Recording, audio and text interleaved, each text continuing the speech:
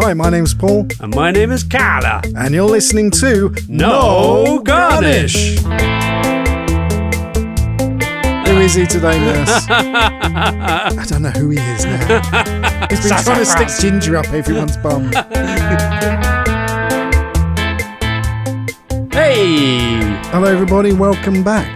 Yeah, welcome back to the show. Thank you so much for tuning in. So this week we are doing Cino cocktails. Chino. Cinar. C-Y-N-A-R. Cinar. It's an artichoke-based Amaro. It's Amaro! That's right. La la la la la la. It's a bitter herbal liqueur from Italy. So before we get into it, last episode we missed a trick. What did we miss? The last cocktail that we had, the Devil Rides Out. Yeah. That was officially our 100th cocktail on the show. Oh man, how did we miss that? Because I didn't count them till afterwards. Ah, shit. Because I thought we must be nearing 100 and then realised afterwards. That was the 100th. That was the 100th. Wow, man. 100 cocktails. 100 cocktails are Centina. And we're following off with the Centara. Are we? What's the cocktail called again?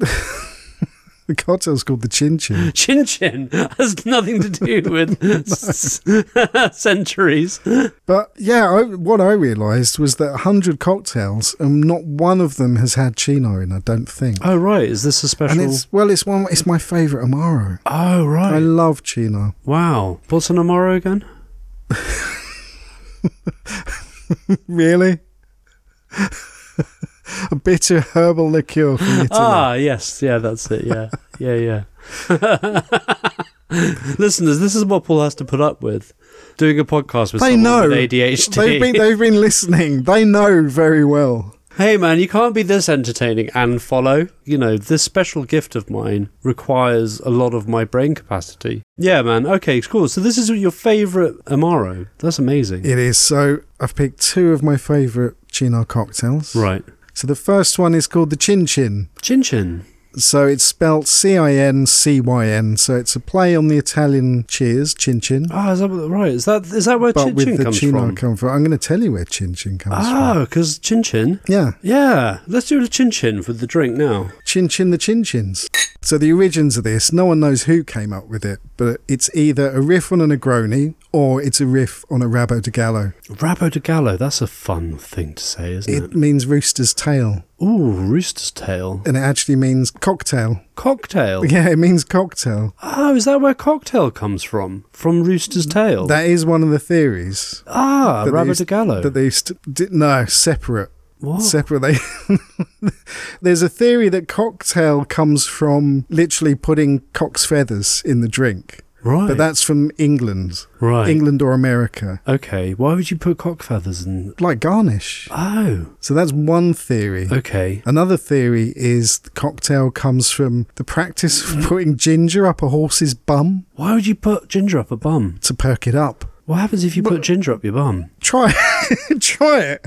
Don't say that to a gay guy who's into all weird sort of stuff. Have you never seen? There's one of the very early Curb Your Enthusiasms. Yeah. He's at a dinner party, and Porno Gill is telling a story about his days in the porn industry. Right. And he says about how one of the tricks they would use was to be like someone would get hot sauce on their finger and put it up your arse, and it would make you perk up. Jesus Christ, I don't think it would make you perk up. I think it would make you bloody scream in agony, wouldn't it? Jesus Christ. Well, yeah. But apparently this is what when people were trying to sell horses, right, to make, say, like a tired horse look a bit brighter. Jesus. Stick ginger up its bum. Fuck me. Cock its tail and it would perk up. Oh my God. So that's another theory about where the word cocktail comes from. Jesus, humans are brutal, aren't we? I've just got visions now, just like how I'm going to be spending my weekend. Put your theory to the test. You shouldn't really tell a gay guy to try something like that, should you? I did think that as I was saying. not gay guys, just you. Just me? Yeah, I shouldn't be telling you. What? Like innocent Wolfie? Wolfie's so innocent. There's really nothing innocent about you. No, I'm so innocent. I'm the most innocent person. We've established that Wolfie is my is a part of my psyche. Like I've got who's the we? Like just the royal we. Like you and the other voices in your head. Yeah. Basically, we've established that Wolfie is the sort of like he needs protecting. He's basically the pet part of my psyche that just wants to be petted, kept in a little cage and just told that he's a good boy. Well, often when I refer to myself as Wolfie, it's always in sympathy. That's true. Oh, poor Wolfie, he's so misunderstood. Yeah. I'm like, oh. So he's like the sort of pathetic version of me, of my psyche. Is what I retreat to when I've had a really hard day or things aren't going right in life. Right, man, come on, try the Cin Cin. Oh, yeah, I can't wait to try it, yeah. I'd like a metaphor, please, as well. We haven't had one for a while. I like this. Oh, yeah, it's tasty. It's like... Yeah, there's a little like house and it's all nestled in and it's got a thatched roof and it's all a bit sort of like spooky and a bit sort of witchy. And then, sort of like you go up to it and you just really want to lick the door and you realise that the door's like treacle and then you open it up and then you go in and there's like a sort of chest in the middle of it and it's all smoky and there's like dried herbs everywhere and weird wind chimes and stuff. And then you sort of open the chest up and all this smoke comes out, and then the chest just sucks you in. Yeah, do you pick up on the smokiness of it? Yeah, there is. Sort of inherently in the Chino, I think there's some smokiness. And definitely the treacle. I'm like black treacle. Black treacle, that's what we're talking, isn't it? Yeah, that's sort of very tar-like. Tar-like, yeah. Sort of sticky. Yeah, that's why I love Chino. I love all the flavours. I like the herbs. I like that black treacliness. I like there is a smoky woodiness to it, earthiness as well. It doesn't taste of artichokes. No, but it does have a very unique taste. Yeah, it has a lovely rich bitterness to it, but it's not overpowering. Do you know what I mean? And I think because of that treacle sense, I get a Halloween feel. And it's a nice drink for this time of year. I really like this drink, man. I can see why it's one of your favourites. Because this is like a Negroni with the edges rounded and softened. I love it. I love this drink. Do you know what? I'm sure I've seen recipes of taking something pretty similar to this and then lengthening it with apple juice.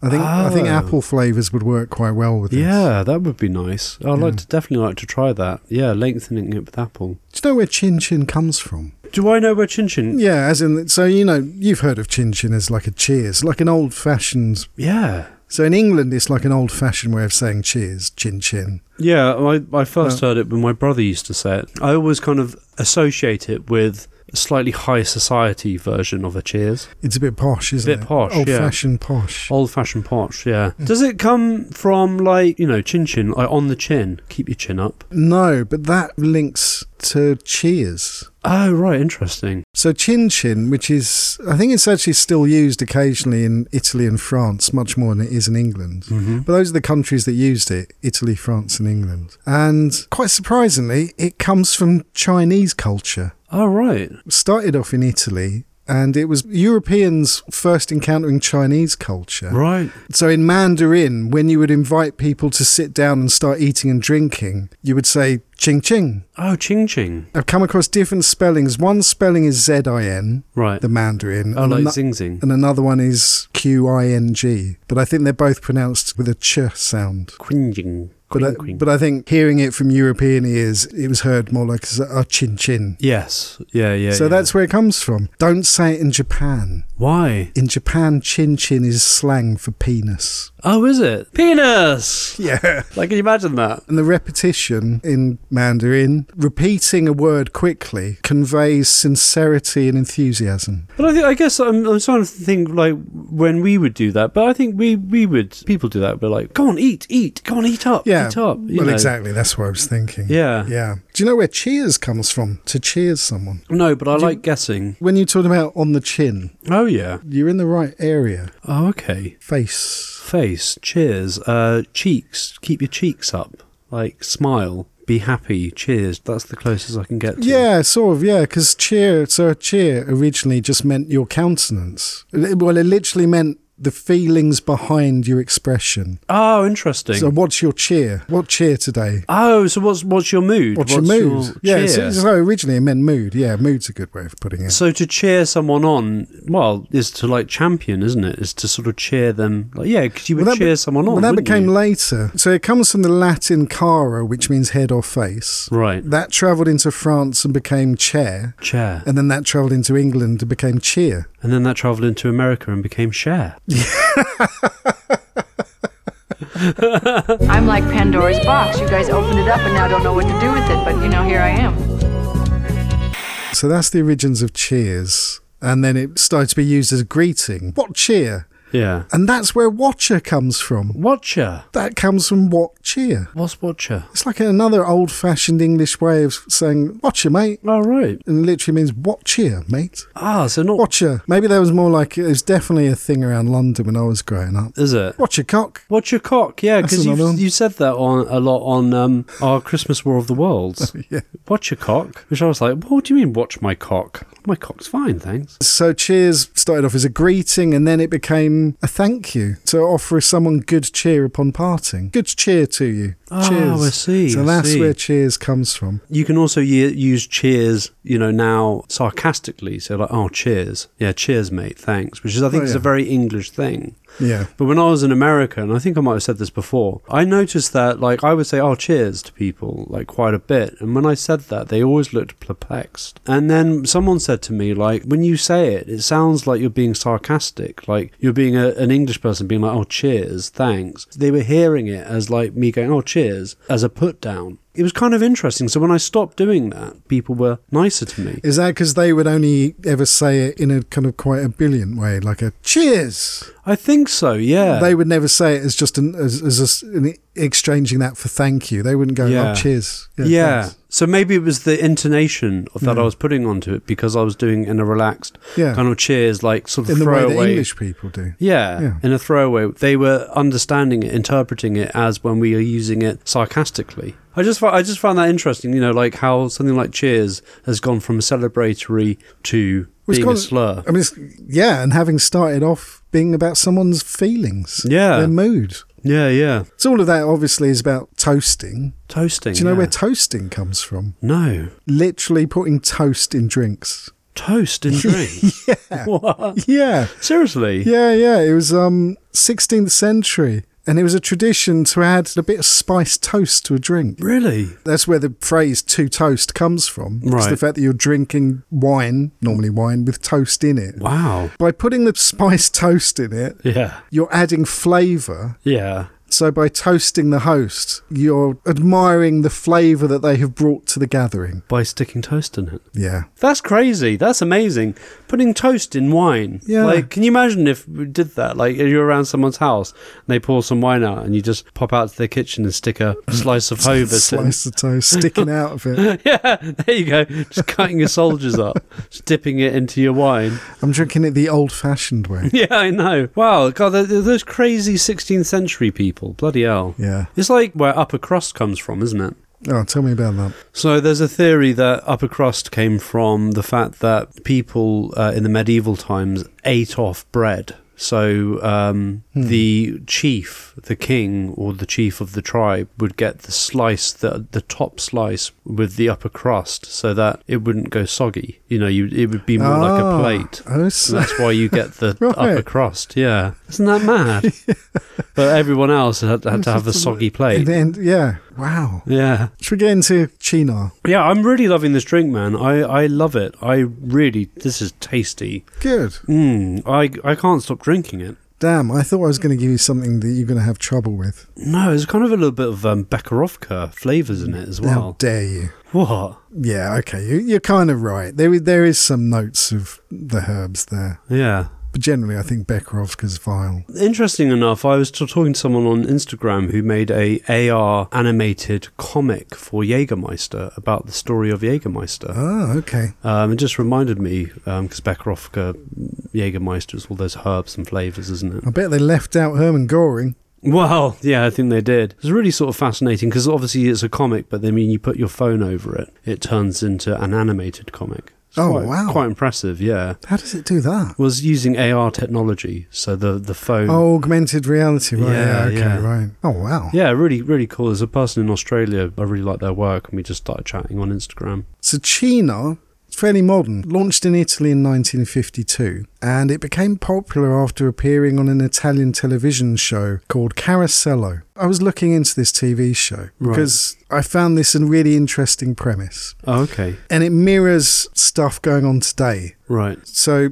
there was an Italian television channel, the main one was called RAI. We're talking like early 50s here. So RAI was a channel that was paid for by subscribers. Oh, okay. But they weren't getting enough money to keep the channel running. So they needed to somehow do advertising. But there was an Italian law that said that you couldn't have TV adverts in between programs. Oh, interesting. So they found a creative way to get around this. Okay. So they created a show called Carosello. It was a 10-minute show, and it was a show of short sketches and animations and puppetry. Right. But at the end of each sketch, a product would be promoted. Right. And this was on every day for decades. Right. And it was a 10-minute show. It came after the news. Right. And it was really popular. Right. People loved it. Right. Some of the animations were done by Hanna-Barbera. Wow. There were serious Italian filmmakers like Sergio Leone and Fellini made some of the clips. Oh, right, okay. Basically, they kind of invented, out of necessity, story-driven commercials. Right. I mean, that's how Transformers started, wasn't it? Being a child of the 80s and 90s. How did Transformers start? I'm trying to remember the facts. This is all from the top of my head, but they wanted to advertise the toy range. So they made the toys of Transformers before the cartoons. Okay. And they wanted to advertise them, but there were kind of laws around advertising for kids. They were like, oh, okay, well, how do we get around this? Oh, I know. Let's just have a whole animated series, which is basically just advertising the toys. Yeah.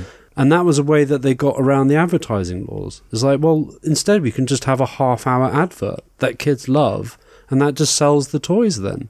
Yeah. And, you know, I grew up absolutely loving Transformers. But essentially, they were, you know, it was ultra capitalism marketed at kids, you know. I mean, I find those, like, old adverts so funny. I mean, they're also, like, most of them are really misogynistic. They're like, does your wife have to do all the laundry? Ah, but with Laundromax, she won't have to do it so much, so that she can do other things for you, like baking and cleaning the house and keeping her man happy. I mean, that's just terrible, isn't it, when you look back? But so, these weren't like that. These were like funny sketches and, interesting. and things. There's quite a lot of them on YouTube, and a lot of them just seeped into Italian culture and vernacular as well. Yeah. And Cina was the 4th advert on Italian television, full stop. Right. It was in the very first episode. The slogan was something like, drink Cina to help you unwind. And there was a particular actor, an Italian actor, who became famous because he was on every episode advertising Cina, and he was like a household name.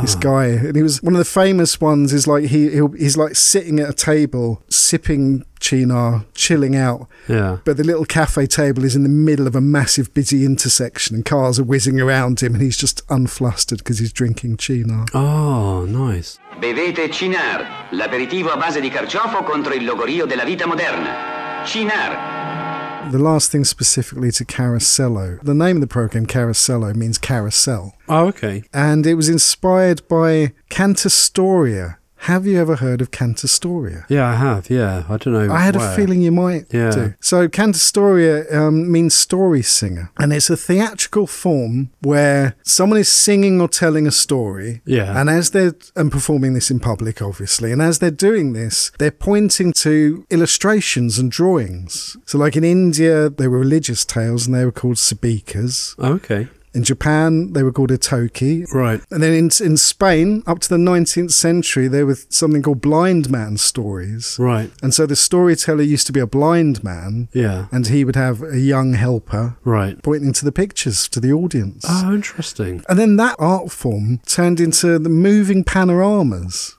Okay. So on a stage. Yeah. And there's a big panorama backdrop. Yeah.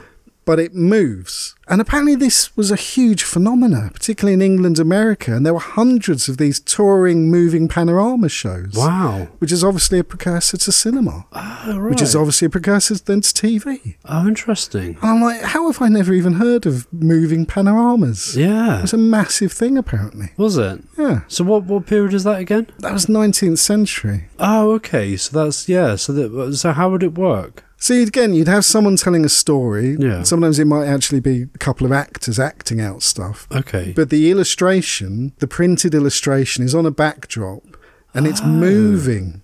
It's like, imagine it's like 2 rollers on either end. Yeah. And it's just being rolled around. Oh, okay. Slowly. Wow. But big, massive. Yeah. but a rolling scene. Yeah, but I'm I kind thinking of like a giant Beyer tapestry, isn't it? Really? exactly. Yeah. I guess we know about these kind of things because we've seen them in museums.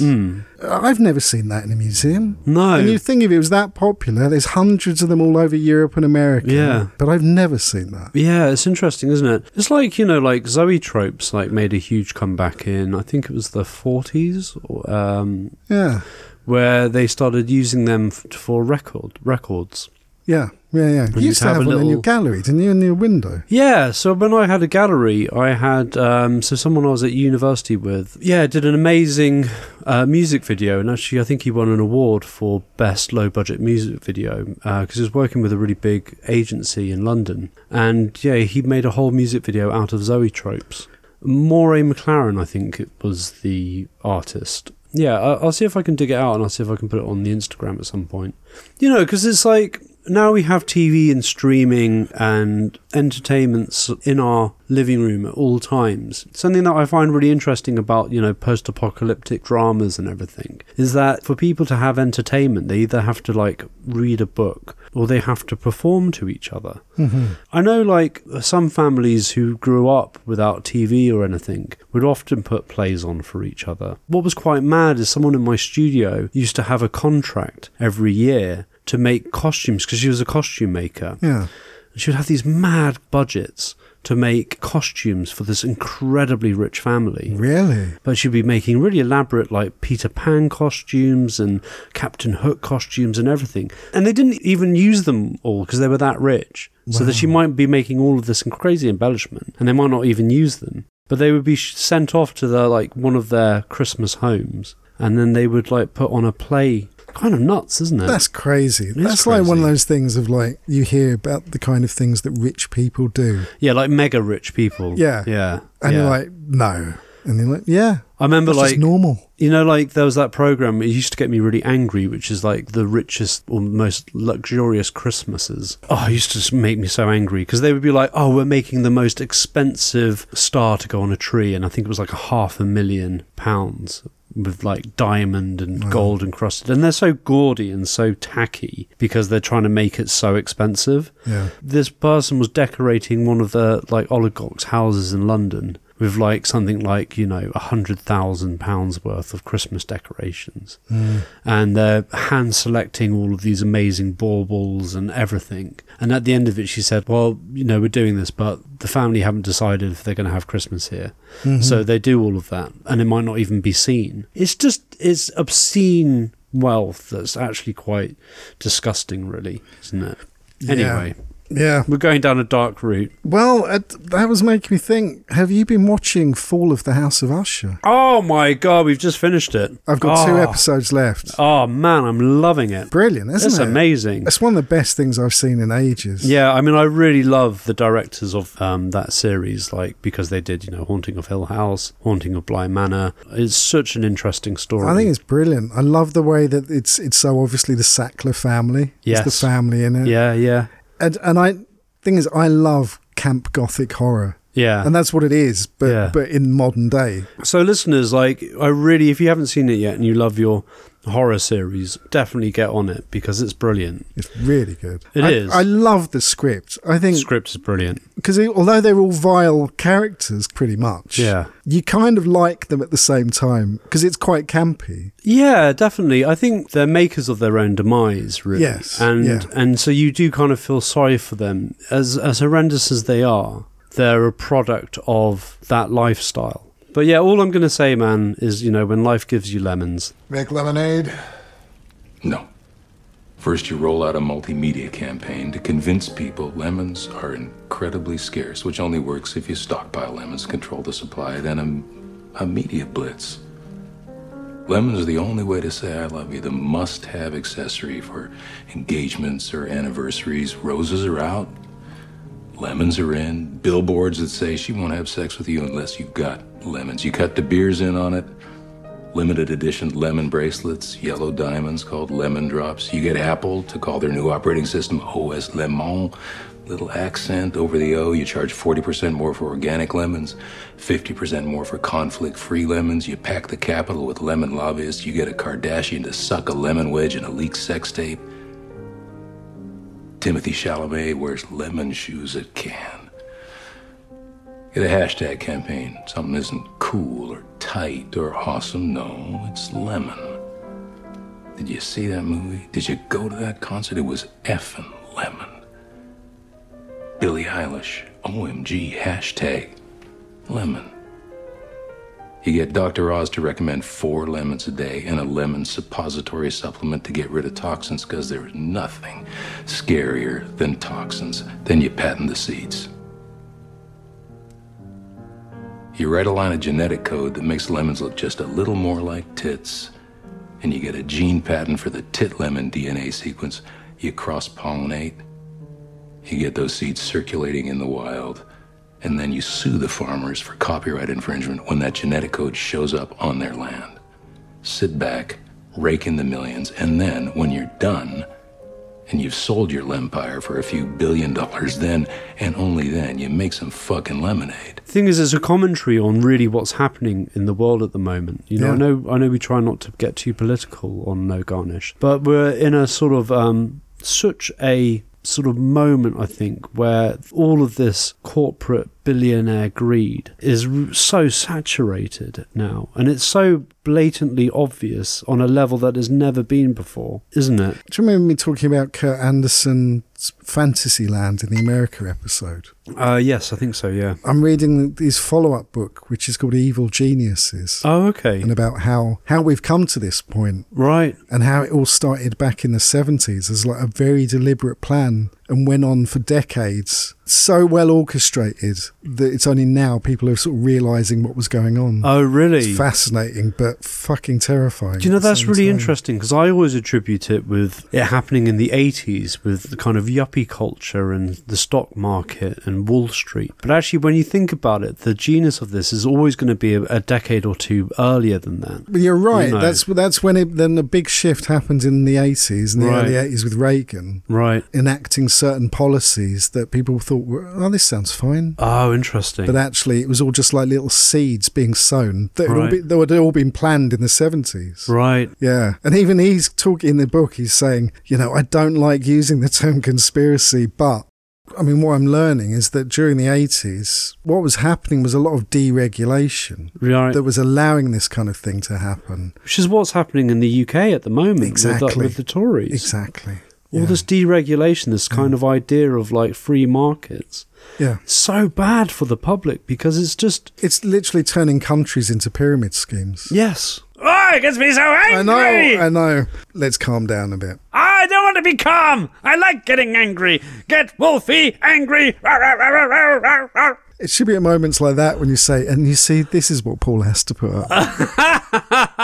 Yeah. Well, how do you think Josh feels?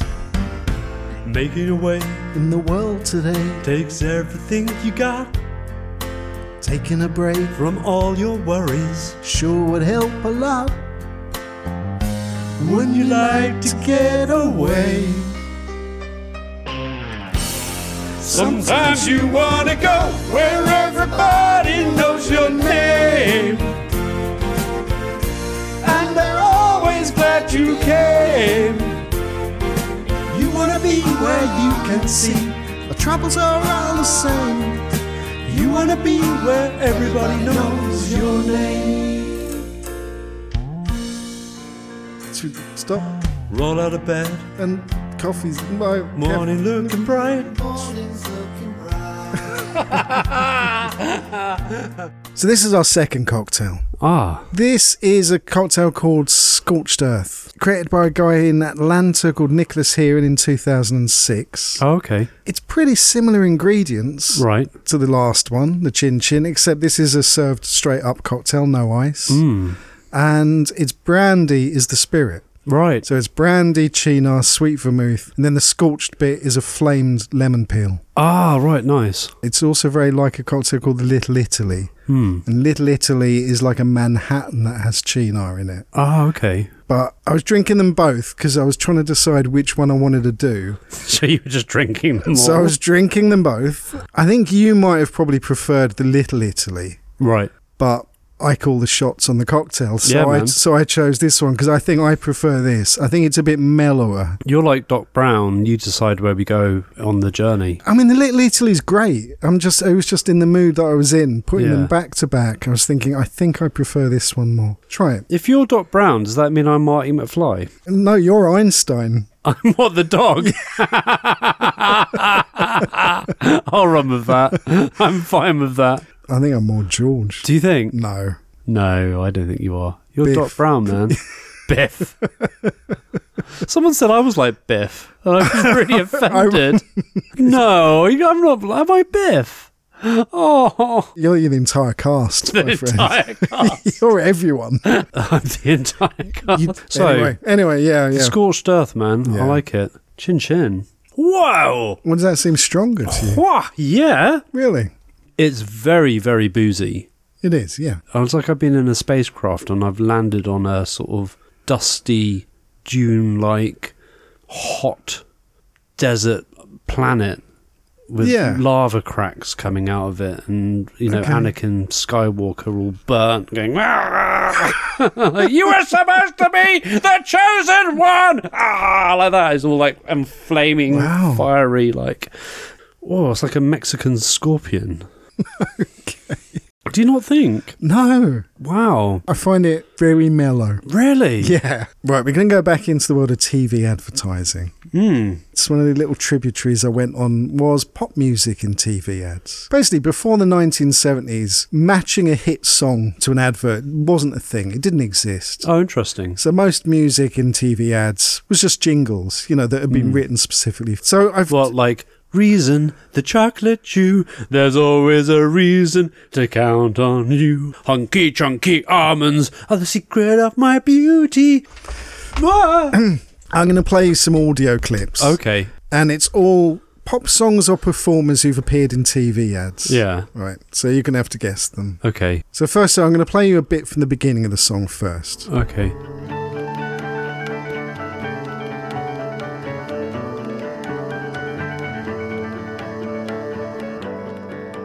So that's the beginning of the song. Okay. I'm going to play you a few seconds, a little bit from into the song. Okay. All the day and reach for the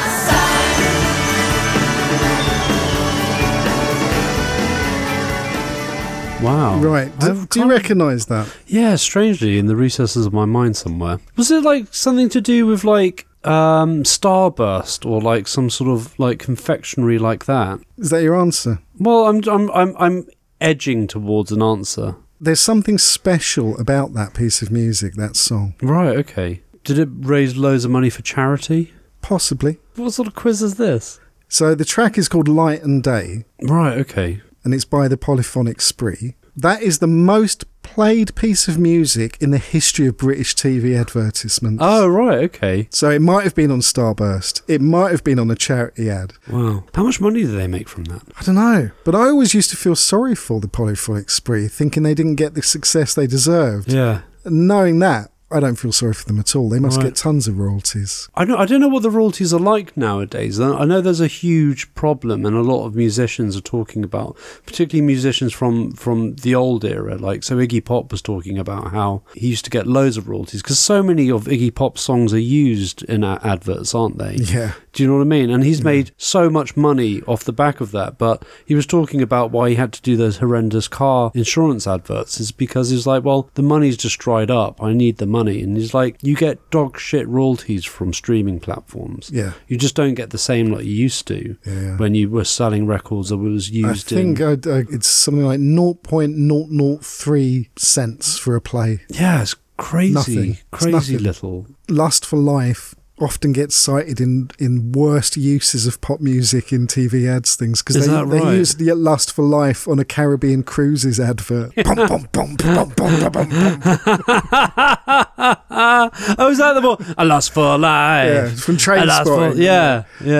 How it's sunk from Trainspotting to Caribbean Cruises. That's so funny, isn't it? And they don't have any say, do they? Because it's the publisher. They've signed away the publishing rights. Publisher does what they want with it. Okay, next clip. Mysterious girl, I wanna get close to you. Is it Peter Andre? Yes. Whoa, whoa, whoa, whoa, whoa. Mysterious girl. I want to touch your body. Get my abs out. Okay, well done for recognising it. Yeah. The question is, where does Peter Andre shop? Where does he shop? Yeah. Iceland. Yes. Was it Iceland? Yes. No way. And do you remember what the commercial's tagline was? No. Peter goes to Iceland. Peter goes to Iceland. He was the luckiest twat alive, wasn't he? Let's be honest. He didn't really have any talent, but I remember he had massive six-pack. Yeah. And six-packs in the 90s were like, people were obsessed with them. But he basically just oiled himself up and just touched his abs and did that song, made fucking tons of money from it, and then went to Iceland.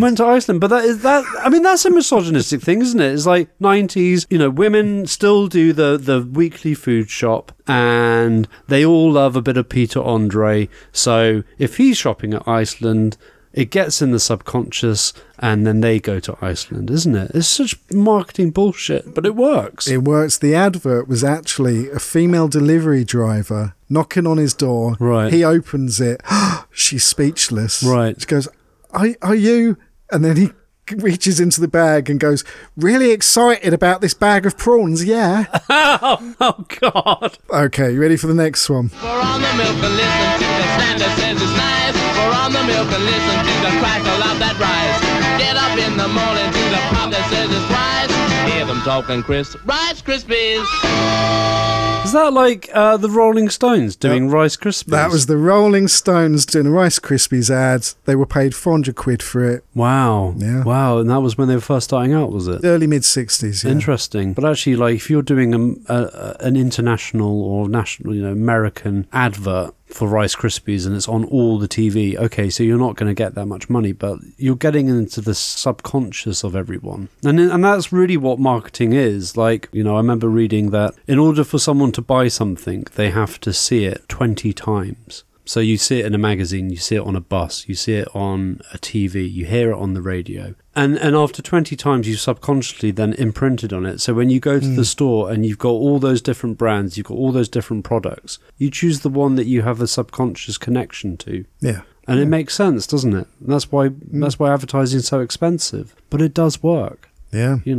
Next one? Yep. So much of life ahead. We'll find a place where there's room to grow.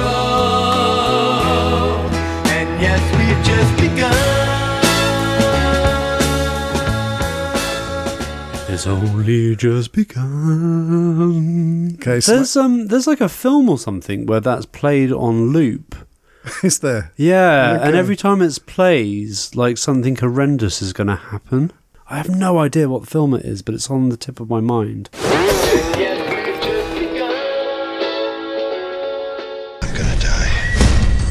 Warned you about 1408. So it's The Carpenters' Only Just Begun. Yeah. Question is, true or false, that song was originally written as a bank commercial? True. That is true. So Wow. there you go. So like the lyrics are like, it's only just begun. That's like your life has only just begun sort of thing. Like your life has only just begun by getting a massive bank loan that you're going to have to pay off for the rest of your life. I'm so cynical, aren't I? I'd like to buy the world a home and furnish it. Oh, I love this one. I always thought that was the Beatles because it's quite Beatlesque. Like it always reminds me of living his life like an octopus in the garden. How does it go? I'm an octopus in the ocean garden. It's a bit like Octopus's Garden. How does Octopus's Garden go? I'd like to be under the sea in an octopus's garden with you or something. With you, I don't know. in the Wales. Ringo's song. So you know the song. Yeah. I'd teach the world to sing. Again, another true or false. That song was originally written as a Coke commercial. False. No, that's true. Oh, that's true as well. Should I just say true for everything? Should have done, yeah. So that started out as a Coke commercial, and then it was recorded by the New Seekers. Right. There was a guy in the New Seekers called Marty Christian. He was like the heartthrob. I once spent a week in Africa with Marty Christian. Did you? And he painted me a picture for my birthday that I still have. No way. Why did you spend a week in Africa with Marty Christian? He was just there. Was he? He was just there. I want to see what he looks like. Marty. He was like a real heartthrob. He had, in the 70s, he had like long hair. And He looks a bit like Ozzy Osbourne. He does actually in that picture. How weird. I'm like there. Oh, he's got some nice nips. You can see his package through his... That was a very sort of 70s thing. And he was such a lovely guy. In having conversations, I didn't know who he was. Yeah. And it just dropped, or his wife dropped it or something, that he'd been in a successful band. And then he just really didn't want to talk about it. And so he didn't tell me. Right. And it wasn't until I got home and I looked him up and I went, oh, fucking hell. Because Right. I love that song. I reckon that's why you got on so well with him, is because you didn't know who he was, and he probably really liked that. I remember having a really long conversation with him because he wanted to make a children's book about rabbits. And he was into painting now and kind of just didn't want to, he wasn't one of those guys who wanted to relive the past. He wasn't going out on oldies tours. That's really interesting, though. Like, I do find that, I think a lot of famous people, I would imagine, just would really appreciate if you could just not acknowledge that they're famous and just talk to them like they're another person. That's what he wanted, and just respected that. Okay, last one. Crystal. Junrock, Japan. David Bowie. That's David Bowie doing a Japanese whiskey commercial. Oh, interesting. I think there's a huge thing, isn't there, of celebrities, like Western celebrities going to Japan to do lots of commercials. There was one of Arnold Schwarzenegger where he, Japanese, and he comes out of like a bottle and he goes like...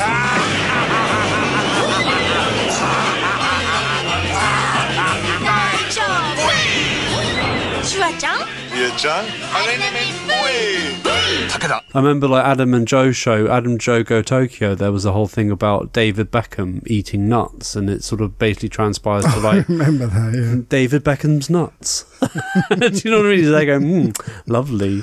And I think Lost in Translation, isn't that film all about him doing adverts? It is, yeah. Japan? Bill Murray's doing whiskey adverts. Yeah. This is all pre-internet. Yeah. There was this thing, we can do this stuff. No one in the West is ever going to see it. Well, precisely, yeah. Like blooming flowers, one love, one peace. More Fran, be sweet. Going back to the TV series, where they created this 10-minute advertising program, because there's something in that mirrors very closely what's going on today. So it was a subscription-based TV channel. Right. They're not making enough money. They're having to amp up the advertising. That's exactly what's happening with Netflix and YouTube now. Yes, of course, yeah. So Netflix are now like really pushing subscribers to the ads version, and they actually make more money now from the ads version than they do the other version. I think it's an absolute joke. We're just being double fucked, aren't we, really? And this week, YouTube now has an ad blocker. Right. And it's a 3 strikes right blocker. So if you don't uninstall the ad blocker... Right. You can't watch videos on YouTube. No way. So you're forced to uninstall it. Oh man, it's maddening. And it's not because they don't... Again, it's not because they care that you're using an ad blocker. It's because they want you to sign up for the paid service, which doesn't have the ads. Yeah. I cancelled my subscription because, YouTube Premium had just gone to like 20 quid a month or something. So I'm now back to Spotify, which is like £11 a month. But I was like, oh, you know what? I'm sick of all these subscriptions. I can't afford them. So I'm just going to have it without. But the amount of adverts, like having had a subscription for so long, I was like, this is unlistenable. Yeah. Like, what? Every other song I've got like 2 adverts to, like, the amount of adverts now on the internet. Take a spin, now you're in with the techno set. You're going surfing on the internet. I find myself when I have insomnia, like weirdly watching the Home Shopping channel. The other night, really? I was like up until like 5 a.m. I just couldn't sleep, and I had the Deluxe X mattress advert on for 40 minutes. And it was going like, the Deluxe X mattress, you will feel empowered, you will feel totally rested. Look at the air pocket spring. Look, we bounce an egg on it. Look, we bounce pasta on it. Like, we're making cake. Like, look at the air. What do you think about? Oh, the Air Mattress Pro is fantastic. And I find it weirdly, strangely comforting. And by the end of it, I'm just like, wow, maybe all my life maybe all the problems in my life is just the fact that I don't have the X Mattress Pro in my life. Do you know what I mean? If I get that, then maybe I won't have insomnia. And there's obviously like they're playing it at like 3 a.m. for people like me. Exactly like you, yeah. But I find them weirdly comforting. And actually I put it up on Instagram and a friend of mine sent me a message and was like, yeah, I find them weirdly comforting as well. I can understand that. Like those infomercials, they go on for like ages. Yeah. And they just don't stop talking. And everything is so amped up and positive. Hello, Paul. How you doing, Chucky Chucks? I'm all right, my dear. How are you? Oh, I'm doing fantastic, darling. Oh, look at your chinny chin chin. Chin chin. Chin chin chin. Oh, I've heard that you've been cheersing and chinning and... oh, darling, I love a good cheers.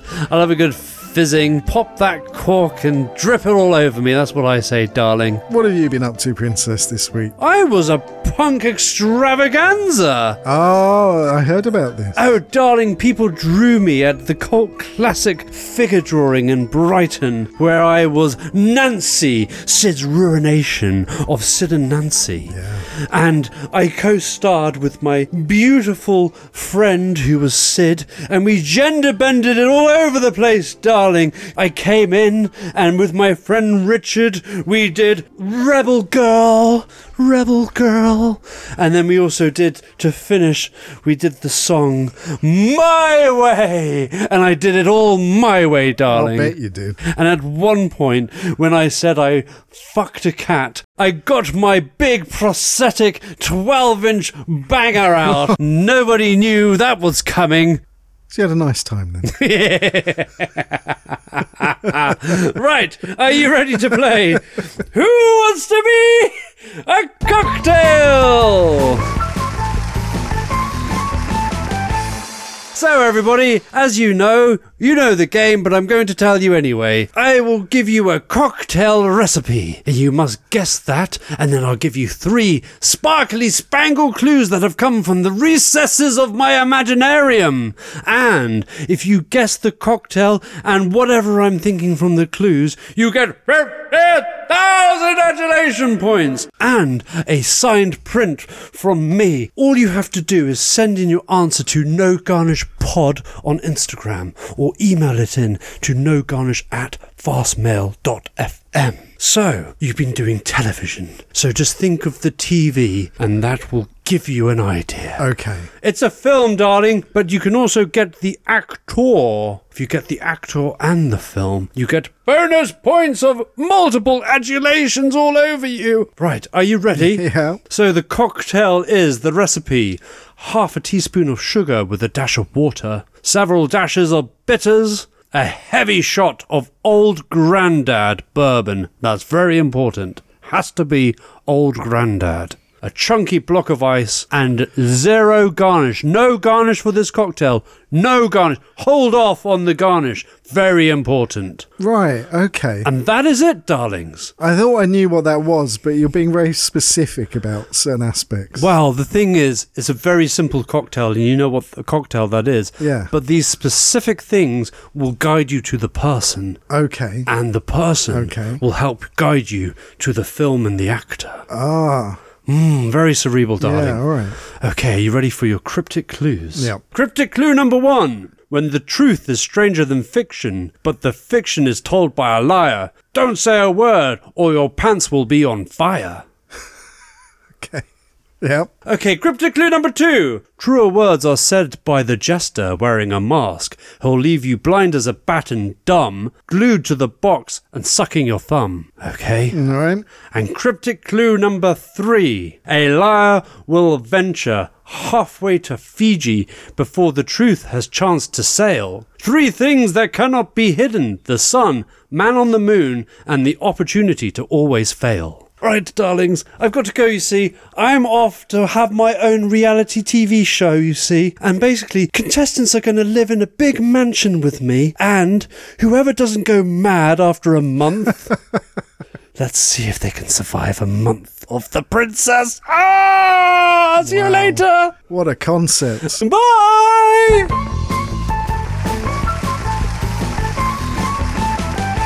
God, did she break the mic several times on that take? I think she broke the sound barrier on that one. Did she, like, literally sonic boom? Yes, yes. It's a good job we do this at night, isn't it? In the studio. When there's no one else in the building. Yeah, to hear all this. They can still hear you over the road, I'm sure.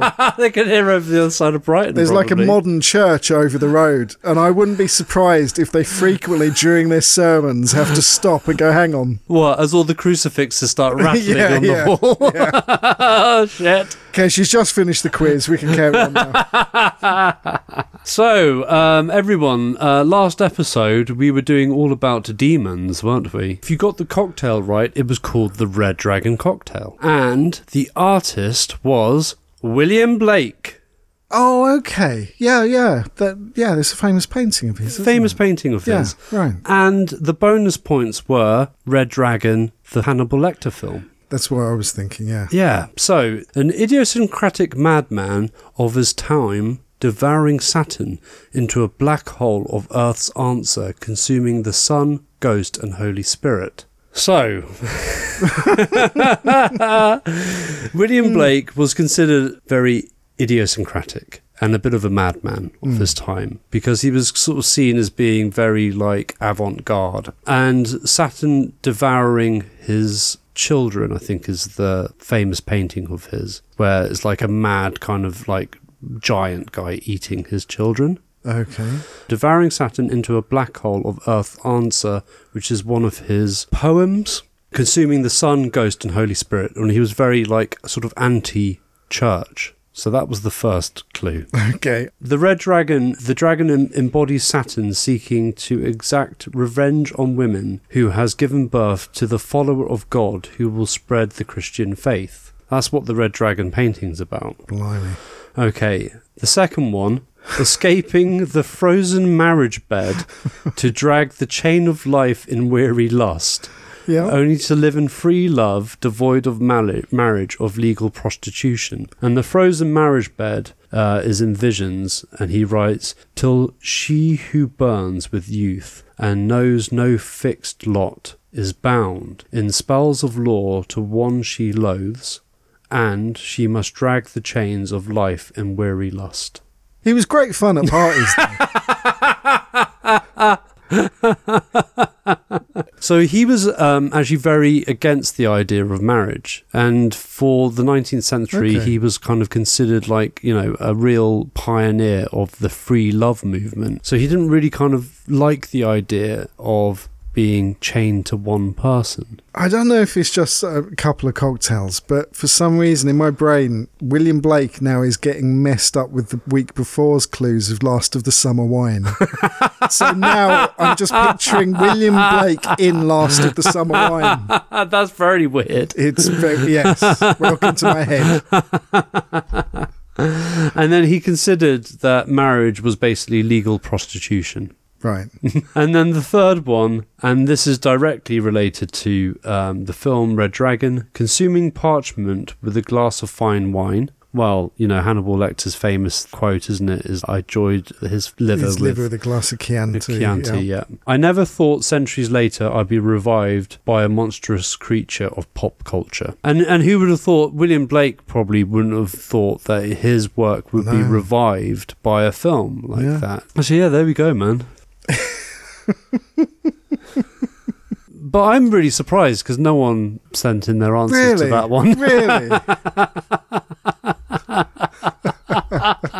Well, I'm hoping that this week's one is a bit easier. Well, they might do, because remember that episode hasn't aired yet. Oh, is it not? No. Oh, God. They might do then. They might do. I'll cut that bit out. No, I think leave it in. It's quite funny. And then someone's probably like, hey, I did message in. Like, what? Oh, man, it's been lovely. I've really enjoyed this evening. Yeah, I'm sorry you didn't like the second cocktail so much. That's okay. You like it. I like the first one, so it was 50-50. 50-50. Right. What are we going to drink next week? Oh, I don't know. What is it? Spin the wheel of mixed fortune. Oh. Hey, be careful what you wish for. Yeah. The Bloody Mary. Oh my God, is it Bloody Mary time? It's come up. There you go. Oh, I've never had a Bloody Mary. Oh, I feel a bit queasy at the thought of it, actually, but okay. I can't believe you've never had one. I'm kind of a little bit scared of it because just that much tomato juice kind of grosses me out. And you know my feelings about celery. It's on the list because you wanted to do it. Is it? Yeah. What was I thinking? I don't know. I'm kind of intrigued, but it's kind of a little bit like a horror ride or something. I'm both intrigued and repulsed in equal measures. That sounds great. I'm looking forward to this one. Thanks so much for listening. Thank you so much for the drinks, Paul. Absolutely love that first cocktail. I'll definitely have that again. Cin Cin. And cheerio to your faces. I hope your mood is okay. Yeah. And like us on Instagram.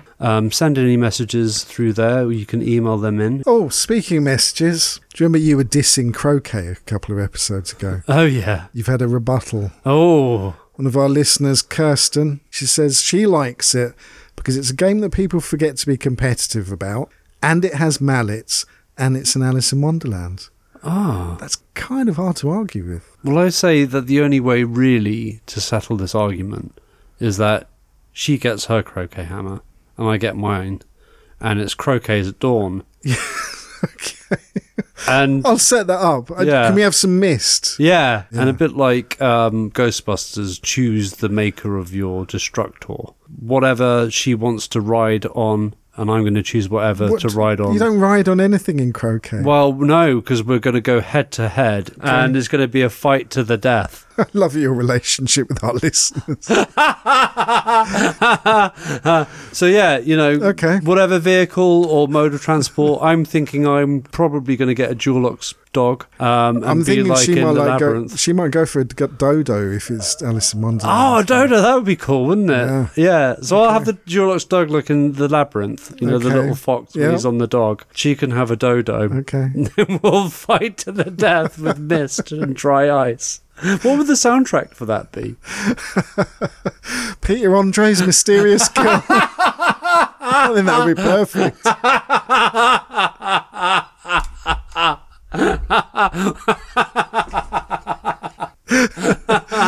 Cheers.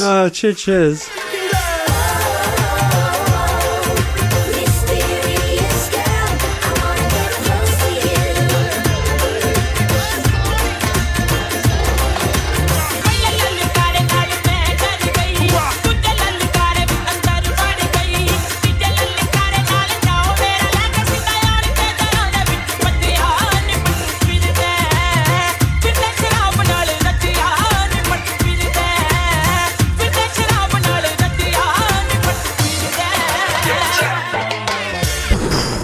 Mind blown. Mind blown, man.